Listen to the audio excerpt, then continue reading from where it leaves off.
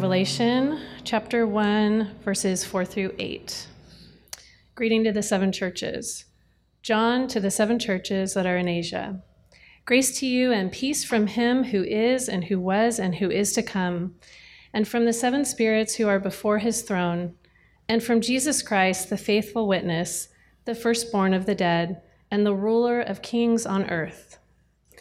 To him who loves us and has freed us from our sins by his blood and made us a kingdom, priests to his God and Father, to him be glory and dominion forever and ever. Amen. Behold, he is coming with the clouds, and every eye will see him, even those who pierced him, and all tribes of the earth will wail on account of him. Even so, amen. I am the Alpha and the Omega, says the Lord God, who is and who was and who is to come, the Almighty. Good afternoon, everyone.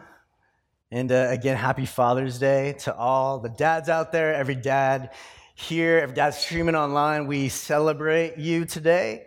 To all for whom Father's Day is maybe an awkward or a more painful holiday, we stand with you. I thought it'd be appropriate just with everything going on. I don't know if you guys caught it on the news on your way in this afternoon, but I thought it'd be good if we just sort of started our time just praying for that actress that got stabbed like an hour north from here. What's her name? Reese? No, with a knife, actually. I thought it'd be appropriate for me to start with my own dad joke. I was going to share actually a vegetable joke, but it was really corny. You see, the secret to a good dad joke is that you got to use puns. But the thing is, you can't tell a dad joke to a kleptomaniac because they don't understand puns because they always take things literally, right? That's it. I swear, promise. But look, there's something endearing about the fact that really bad jokes are known as dad jokes, right? There's like this universal understanding that dads are not as funny as they think they are. I'm looking at you, Danny Lee. Not sure where you're at. There you are. Being bad at humor and being good at embarrassing your kids is kind of this reliable attribute that you can count on for earthly dads, right? In our text this morning, John, the author of Revelation, he wants to draw our attention to some of the more reliable attributes of Jesus Christ, the attributes about him and his nature and character that we can actually count on. That's how I'm connecting that. So there's a reason that he chooses to do that right here as he opens the book of Revelation. I think a lot of people have been taught that the way that we interpret Revelation is in a way that sort of breeds fear, right? We talk about Revelation in a way that breeds fear or anxiety, or we get obsessed with the end times, and when things in the book are going to occur in actual history, and the big thrust that we walk away with is you got to be ready. It could happen at any moment. You got to be ready, and you're just like all worried, like, oh, when is it going to happen? Is it going to be this time? Is it going to be that time? And we learned last week when we started our series is that the greater point of this book is that it is apocalyptic. Apocalyptic in the historic sense of the word, which means unveiling. Right? So it is an unveiling of what's really going on around us. And we need that. We need that when sort of, life has sort of hit the fan, right? When we're anxious, when there's things going on in the world around us that we're just trying to make sense of, God wants to unveil what's really going on around us, how he's really at work in history, because by unveiling those things, that's where we can find true hope and peace.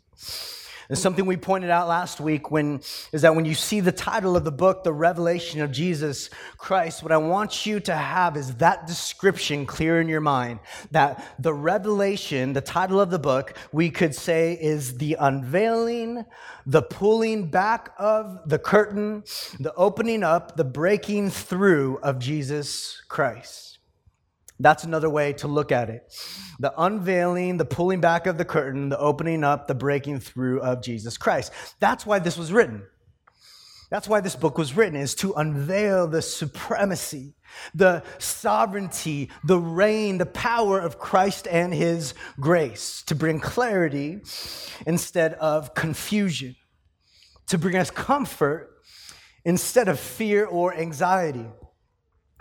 We also established that the book of Revelation is a letter. It's a letter, and we use this basic Bible principle that tells us that knowing that Revelation is a letter written to a people, we know that this book can't mean to us what it never meant to its original audience. And that it's actually sort of this narcissistic, self-centered twisting of the scriptures when we read ourselves and when we read our culture and we read the historic events going on around us into the text of the Bible. And what we learned was that these 7 churches that John is writing to were churches that are enduring great suffering. And they're wondering if they're going to be okay with everything going on around them, with everything that we're suffering. We established at the end of last week's sermon that this book was written for 3 primary reasons. Those will be up on the screen, but the book was written for 3 primary reasons. Number 1 was to encourage unshakable hope to suffering Christians in the here and now. Number 2 was to encourage unwavering holiness in the midst of an alluring culture. And lastly, to fuel evangelism here at home and missions abroad. And so John's writing because he wants these people, they need an unshakable hope. They need an unwavering holiness.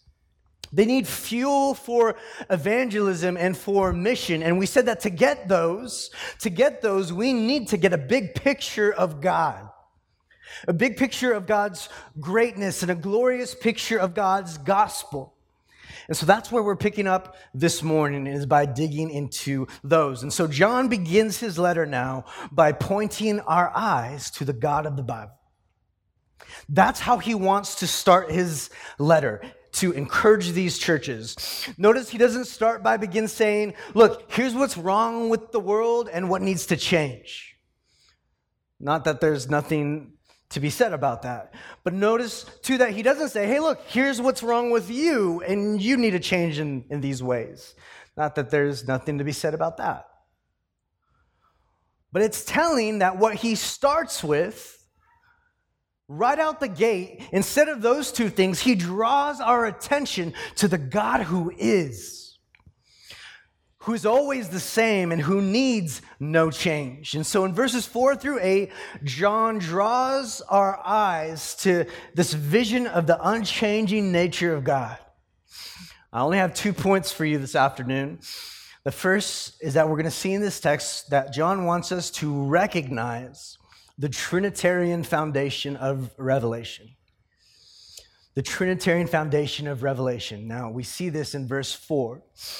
When it says that John, writing to the 7 churches that are in Asia, he says, grace to you and peace from him who is and who was and who is to come, and from the 7 spirits who are before his throne, and from Jesus Christ, the faithful witness, the firstborn of the dead, and the ruler of kings on earth. And what we see in this verse is that by coming out of the gate, by talking about grace and peace that comes from the Father and from the Spirit and from Christ, that the entire foundation of the hope and peace that we get from the book of Revelation is a Trinitarian work of God, Father, Son, and Spirit. He says grace and peace is what he starts with. This address that we see a lot of times in the New Testament. He says grace and peace, which is what they desperately needed, right? We need grace because we are guilty of sin. We need God's undeserved love. That's what grace is. We also need peace, peace that flows from that grace, because we were sons of disobedience. So we were rebels up against God. But now through the gospel, now through the grace that's offered to us in Christ, we can have peace, reconciliation with God. And so he's greeting us, John is greeting us in light of that grace and peace. But now, through this peace that we have, this grace and peace we have in Jesus, everything changes. And where do these two things come from? John says, grace to you and peace from, and then he says, from him who is, and who was, and who is to come. And so first he names God the Father as the one who is and was and is to come. Now, it's kind of interesting that he says, notice the order here, that God the Father is the one who is and who was and is to come. Like, we would kind of expect him to say, like, God is the one who was and who is and is to come. But he starts with, hey, look, this is the God who is and was and is to come. Now, why is that significant?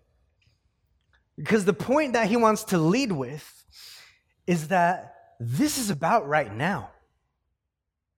This God I'm wanting to draw your attention to, John's saying, this God I want you to see. This God I want you to recognize. This God I want you to gaze at. Look, he is. He's present. This is about right now. He's not an uninvolved father. He's not a deadbeat dad. He is active right now. He's echoing the words in Exodus 3 when God revealed himself to Moses in the burning bush. And God revealed his name as I am that I am, which is grammatically strange, but basically it's God saying, look, I am the God who just is, right? He's like, you want to know who I am? Who's speaking to you from this burning bush? Who's calling these people out, the God who's delivered you from Egypt. He's like, you tell the people, anyone who asks, I'm just the God who is, the great I am. By the way, these 5 verses that we're looking at have 16 references to Old Testament passages. And it's like John wants to create this impulse in us where when we wonder, man, if we're going to be okay in this world, when we wonder if the world is going to be okay, if we're going to be okay in this world, that we don't look to one another for answers. We don't look to apps or technology or whatever. We don't supremely look to those things, but we first look to the nature and character of God. We look to the scriptures to see what he has revealed about his own nature and character. Now, how many of you have a smartphone? Just quick survey, right? Raise your hand if you have a smartphone. Even Mark Dodd has a smartphone. True story. Mark, my friend, has been not without a smartphone until a year and a half ago. He got his first smartphone. He did the flip phone for way too long. But now everyone, even Mark, has a smartphone, right? How many of you can honestly say that your smartphones have actually brought you less anxiety to your life rather than more? How many of you can honestly say that? Not a single person can honestly say that their smartphone has brought less anxiety to your life than more. Why is that? My friend Brett McCracken, he's an elder of a church up in Santa Ana, church plant. He says that while our world has more and more information these days, it has less and less wisdom. I think that's why we have more anxiety and not less. And that's because we have more data, but less clarity.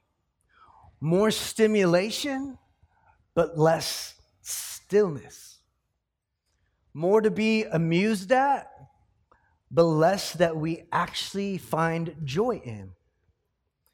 This is why psychologists believe that the emerging generation, Gen Z, is on the brink of the worst mental health crisis that we've seen, they say, since World War II. We consume too much information, we consume it too fast, and we end up consuming what's not good and spiritual nourishing for our souls. And so John here, at the beginning of his letter, he wants us to draw our attention away from those things and onto the nature and character of God. He wants to create sort of like this muscle memory in us, where we're returning again and again to the unchanging beauty and glory of God. John wants us to, he's saying to us, look there. Hey, look, you guys are suffering. You're feeling down and out.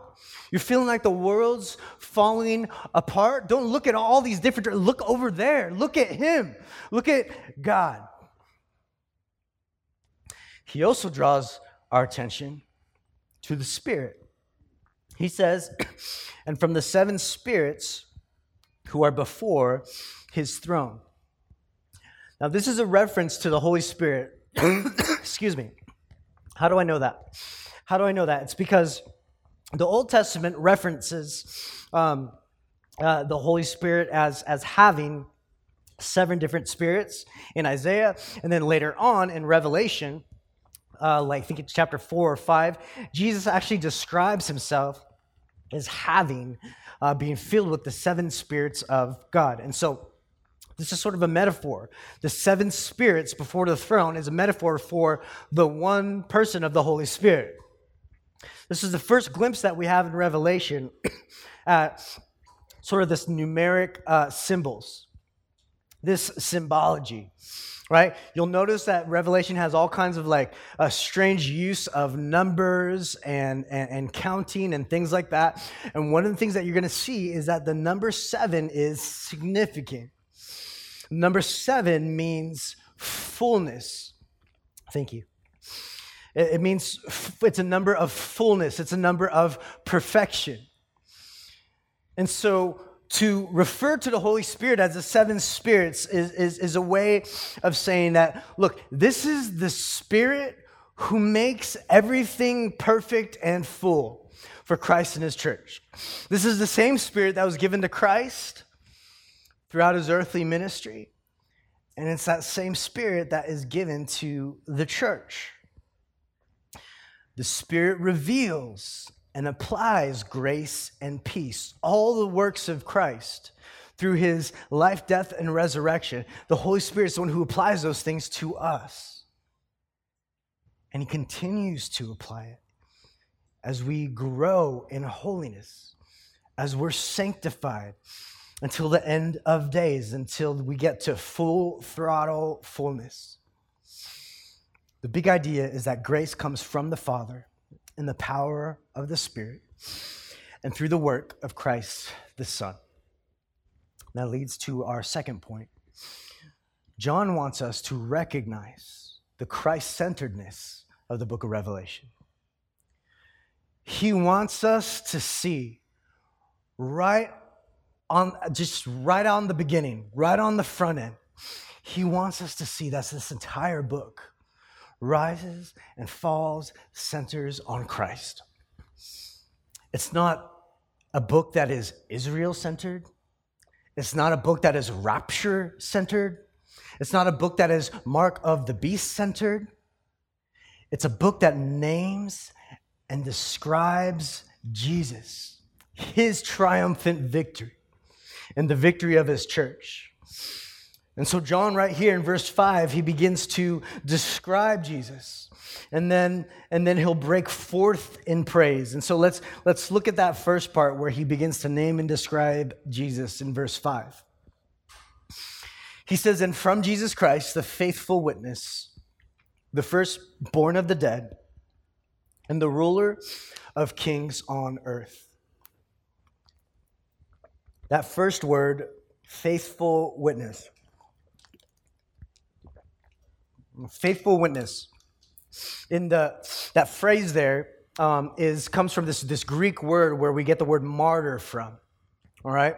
So somebody who is a witness is like somebody who's a martyr, somebody who is willing to stand and say, like, hey, look, I believe this to be true. I'm a witness to this. Like, I want you to picture like a court case, right?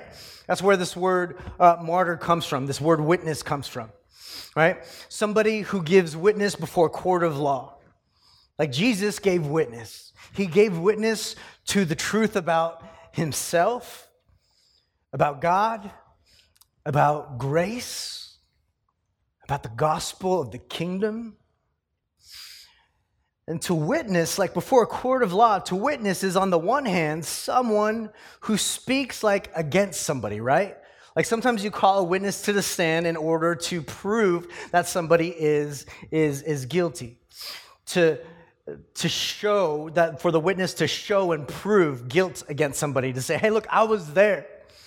And I know that they were guilty. And there's a sense in which the ministry of Jesus kind of does that for us too. It doesn't witness to his sinfulness, but it witnesses to our own. Because in the ministry of Jesus, we see the cross. And what does the cross point us to? The cross shows us how gnarly our sin is. The cross shows us how deep our sin is, how much it needed to be answered for. But then there's also another sense in which you can serve as a witness to contend for somebody, to contend for someone's innocence. And in a deeper sense, Jesus is a witness for us. He's our advocate. He stands on our behalf. The Bible says that he pleads with the Father and says, hey, Father, when you look at them, when you look at these children, I want you to see me. He says, they are so united with me that I want you to have the same love, affection, and joy that you have with me and show it to them. He lived and died to give witness to that. So what that tells us is that the one who is in complete control is the same one who gave up his life for us.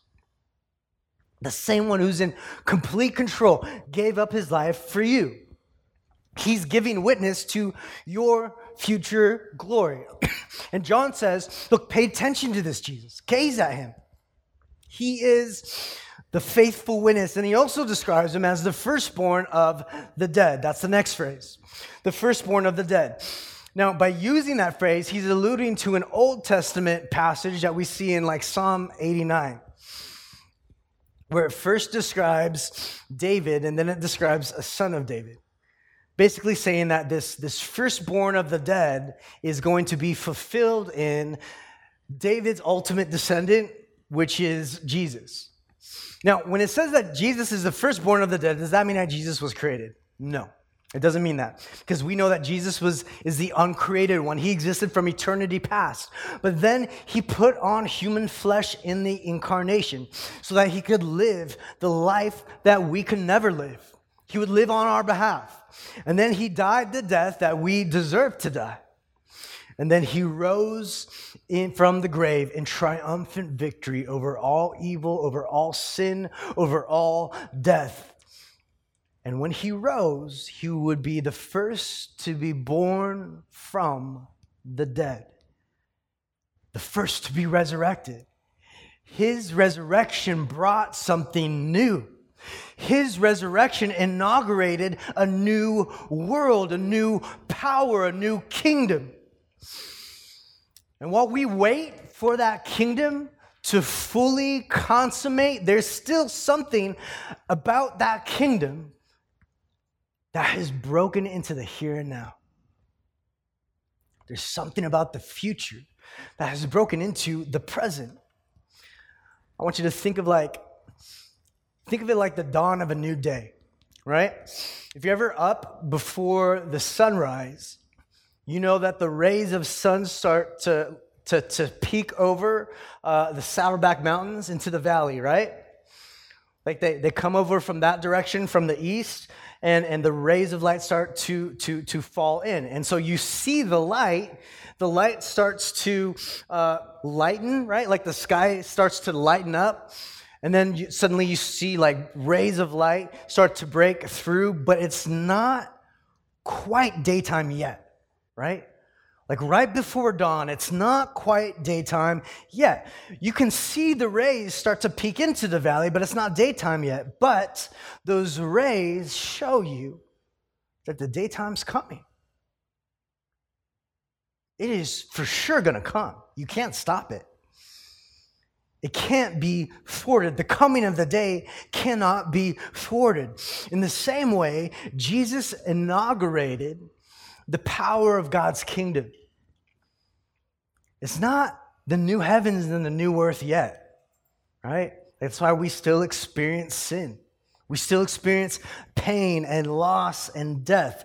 But there's still something. There's still something very real of the new heavens and the new earth that has broken into the present. He, Jesus, is the firstborn of a new creation. When he rose from the grave, that kingdom broke into our creation. And it's here. The next phrase, it says that he's also the ruler of the kings on earth. He's the ruler of the kings on earth. Elsewhere, it says he's the king of all kings and the lord of all lords. Verse 7 in our text says he's coming with the clouds. We have songs where we sing about that, how Jesus is coming with the clouds, that saying that he is greater than any other king. That use of clouds is a metaphor in the scriptures that tell us that he is transcendent and high above all else, right? Like you can't think of anything higher than the clouds.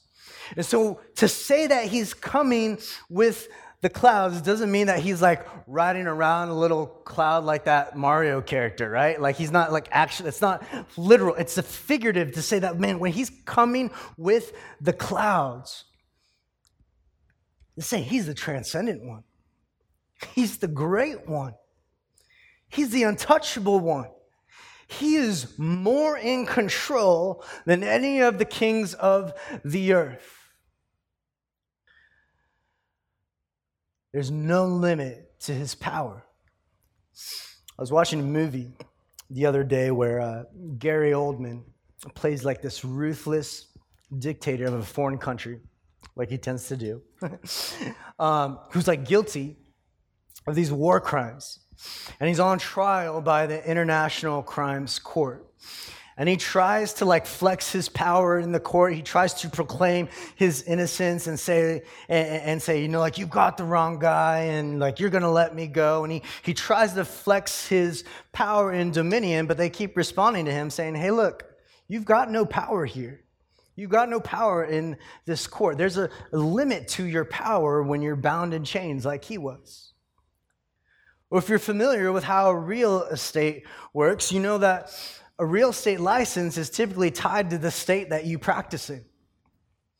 And so, like, if somebody is moving somewhere else and like locally in California, and they ask me like, hey, do you know like a good real estate agent? Like there's a few options of people that I could think of, right? But if I know somebody that is going to move away from here to another state, they're probably not going to ask me for a real estate agent that I would recommend, because the ones that I know tend to be around here, and they would need to speak to somebody who's licensed in that other state, right? I might know somebody there, but it's more likely that I don't. Again, there's a limit to your power when you're licensed in one state and not another. We all know something about the limits to human power, about human power being limited power. What John wants to draw our attention to in this verse is that there's no limit to the power that Jesus has. He's the ruler of the kings on earth. He comes from the clouds. His rule, his dominion, his sovereignty comes from above and beyond anyone else's. There's limit to human power, but not Jesus. There's no limit to his power. He's not just king over this or that thing. He's not just king over this or that nation. He's the ruler over all kings. He's the king of all kings, the Lord of all lords. There's no jurisdictional boundary outside of his sovereign dominion. So John isn't pointing us to some like washed up, disconnected, dead deity.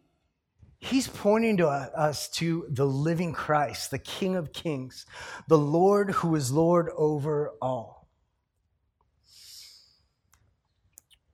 When the prophet Daniel in the Old Testament had a vision of Jesus, the Messiah, returning at the end of all time, he saw a vision of the Son of Man coming in the clouds, described as a King of Kings. And the Lord says to the prophet, through the prophet Daniel, look, your future is not determined by earthly kings. That's the point of that prophecy in Daniel, is to say, look, regardless of how crazy things look, regardless of how hard things are for you as God's people right now, your future is not determined by earthly kings.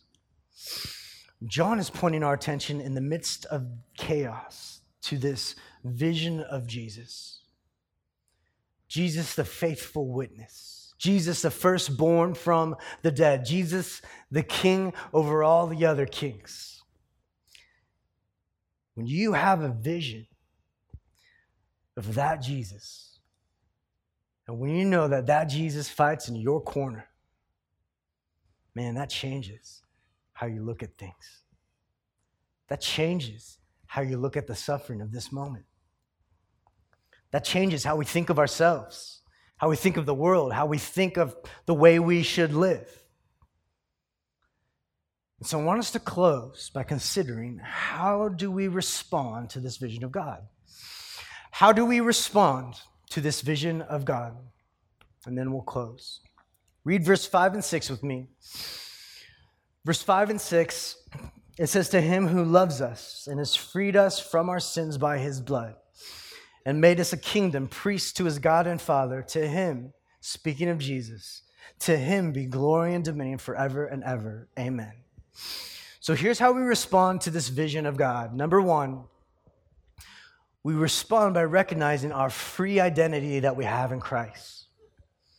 A freed identity that we have in Christ. That you are free. It says right there, he says that him, Jesus, who loves us and has freed us from our sins by his blood. You are free in Christ. You're no longer enslaved. You're no longer enslaved by your failures. You're no longer enslaved by your sins. You're not even enslaved by your successes that never seem to measure up enough. The gospel says, no, now in Jesus, now in God's grace, now in his glory, now in his power,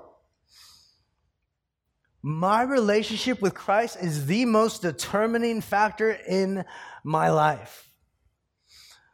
The gospel says that Jesus says, my grace, my glory, my power is the most determining factor in your life. Your sin is not the most determining factor in your life anymore. Your failures, your doubts, your insecurities, the opinions of others, how ahead you are in the social class system, none of that holds any weight on you. You are determined by the freedom that you have in Christ. Number two, we also respond with empowered courage in the Spirit. Where do we see that? Right there in verse 6, when he says that Christ made us a kingdom. Man, that will breathe courage into you, right? When you hear Jesus describe the church as a kingdom, as God's kingdom, like we are his kingdom, we've been given spiritual authority in this world. That's what it means to be part of his kingdom. And so we're called as Christians to exercise the power of that kingdom. And so we pray as citizens of God's kingdom, the way that we parent our children as citizens of God's kingdom, recognizing that through us, God's kingdom is advancing. We want the whole church. We want King's Cross Church to be invested in spiritual disciplines, to be practicing spiritual authority in our lives and with each other. Did you know that we're not just people under Christ's rule? The Bible says we're also participants in his reign. That's what it says. It says, Jesus loves us, freed us from our sins by his blood, and he made us a kingdom. We participate in Christ's reign. So advancing God's kingdom is what we do. Advancing God's kingdom is what we do as we make disciples in the world and as we raise disciples in our homes. Number 3, we respond to this vision of God with joyful access to God. We see this in the last phrase there in that verse. It describes us as priests to his God and Father. Priests to his God and Father. If you are a follower of Jesus, you are described as a priest of God. That means we have access to God through Jesus. It was a privilege, access to God that Old Testament people of God longed for, but only a small number of priests experienced. But now, under this new covenant, anyone who's a follower of Jesus is described as a part of that priesthood. And so that means that you and I, we have access to God every moment of every day. Joyful access. And we not only have access to God, we're also now with that access ambassadors of God. We're serving God and representing him to the ends of the earth by proclaiming him to the peoples of the world. By praying for others and with others, by praying for healing, by caring for others. Like all of those things are kingdom work. And so we enjoy joyful access to God as priests, to God the Father. I want you to see how he closes out here in verse 6. After describing the nature of Jesus, he says, now to him be glory and dominion forever and ever. Amen. Also in verse 8, just a couple verses down, he quotes the Lord right there where he says, I am the Alpha and the Omega. Alpha is the first Greek letter. Omega is the last Greek letter. And so this is the way of the Lord saying, hey, look, I'm the beginning and the end. Everything started with me. Everything's going to end with me. I'm the Alpha and the Omega, says the Lord God, who is and who was and who is to come, the Almighty. Look, this is what I want us to see in the coming weeks and months. What I want to show you is the glory and dominion of Jesus Christ. What I want to show you is the beauty of the one who is and was and is to come. I don't want to show you charts and speculations and opinions and ideas on all these different current events. I want to show you Christ. I want you to see him. I want you to see how beautiful he is, how great he is, how wonderful he is, how he is satisfying he is, and to savor him. Dennis Johnson, a professor out of Westminster Seminary in Escondido, in one of his commentaries in Revelation, he says, I love the way that he puts this. He says, we need to see Jesus.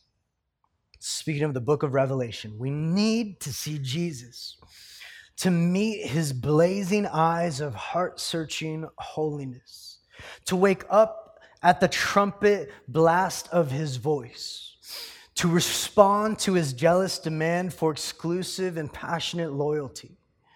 Shocked and sensible by the impact of his splendor, we need then to hear his words of compassionate comfort, quelling our fears and quaking our hopes.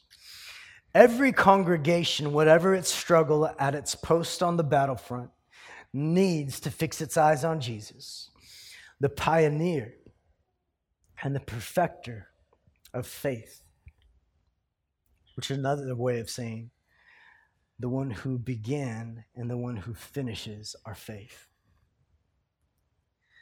You see, the message of Revelation is not that Jesus is coming to rule one day. The message of Revelation is that Jesus Christ rules today. John was writing to first century Christians experiencing suffering, experiencing persecution under Roman government rule. And to them, John says, Jesus holds you. He's with you. He holds you in the palm of his nail-pierced hands. And he's the one who has all authority. He's the one who has all dominion, and today he is ruling the world for the good of his church and for the glory of his name. I want you to have unshakable hope in that reality. And so John turns their gaze to this Jesus. Man, I want you this afternoon to turn your gaze to this Jesus.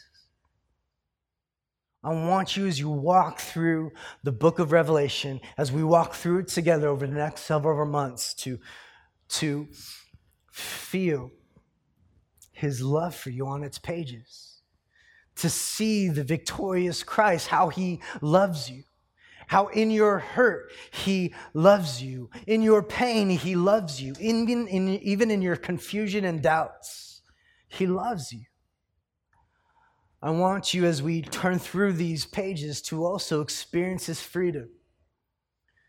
Experience true freedom in him. Freedom from sin, leaving our old ways behind. To use the language of this passage, to let us humbly wail over our sins. To weep over just disobedience in our lives. To refuse to be casual with compromise in our lives. To pay attention to Jesus in the midst of all the chaos. God wants to unveil how he is at work in us, through us, around us, and down the corridors of history. His plan will never be thwarted. He already rules. He already reigns. And he's in your corner. The more we become alive to that, that's when things get more alive. That's when things get more exciting. That's when our prayers become more imaginative, more powerful, to where we're wondering, man, what is God up to next? What is God doing? What does he want to do through me? How can we participate in what God is doing in the world? How can you participate in what God is doing in the world? And what he's doing on your street? And what he's doing in your home and in our church? And so let's seek to see Jesus, to gaze at him, to see how satisfying he is, and to enjoy his beauty now and forevermore. Amen. Thank you for listening to the King's Cross Church podcast. We'd like to encourage listeners to be part of a local church gathering. If you're ever in the Orange County, California area, we'd love it if you come by and visit on a Sunday morning. For meeting times and locations or any other information about us, please visit kx.church. There's no .com in that, just kx.church. Thanks again for listening.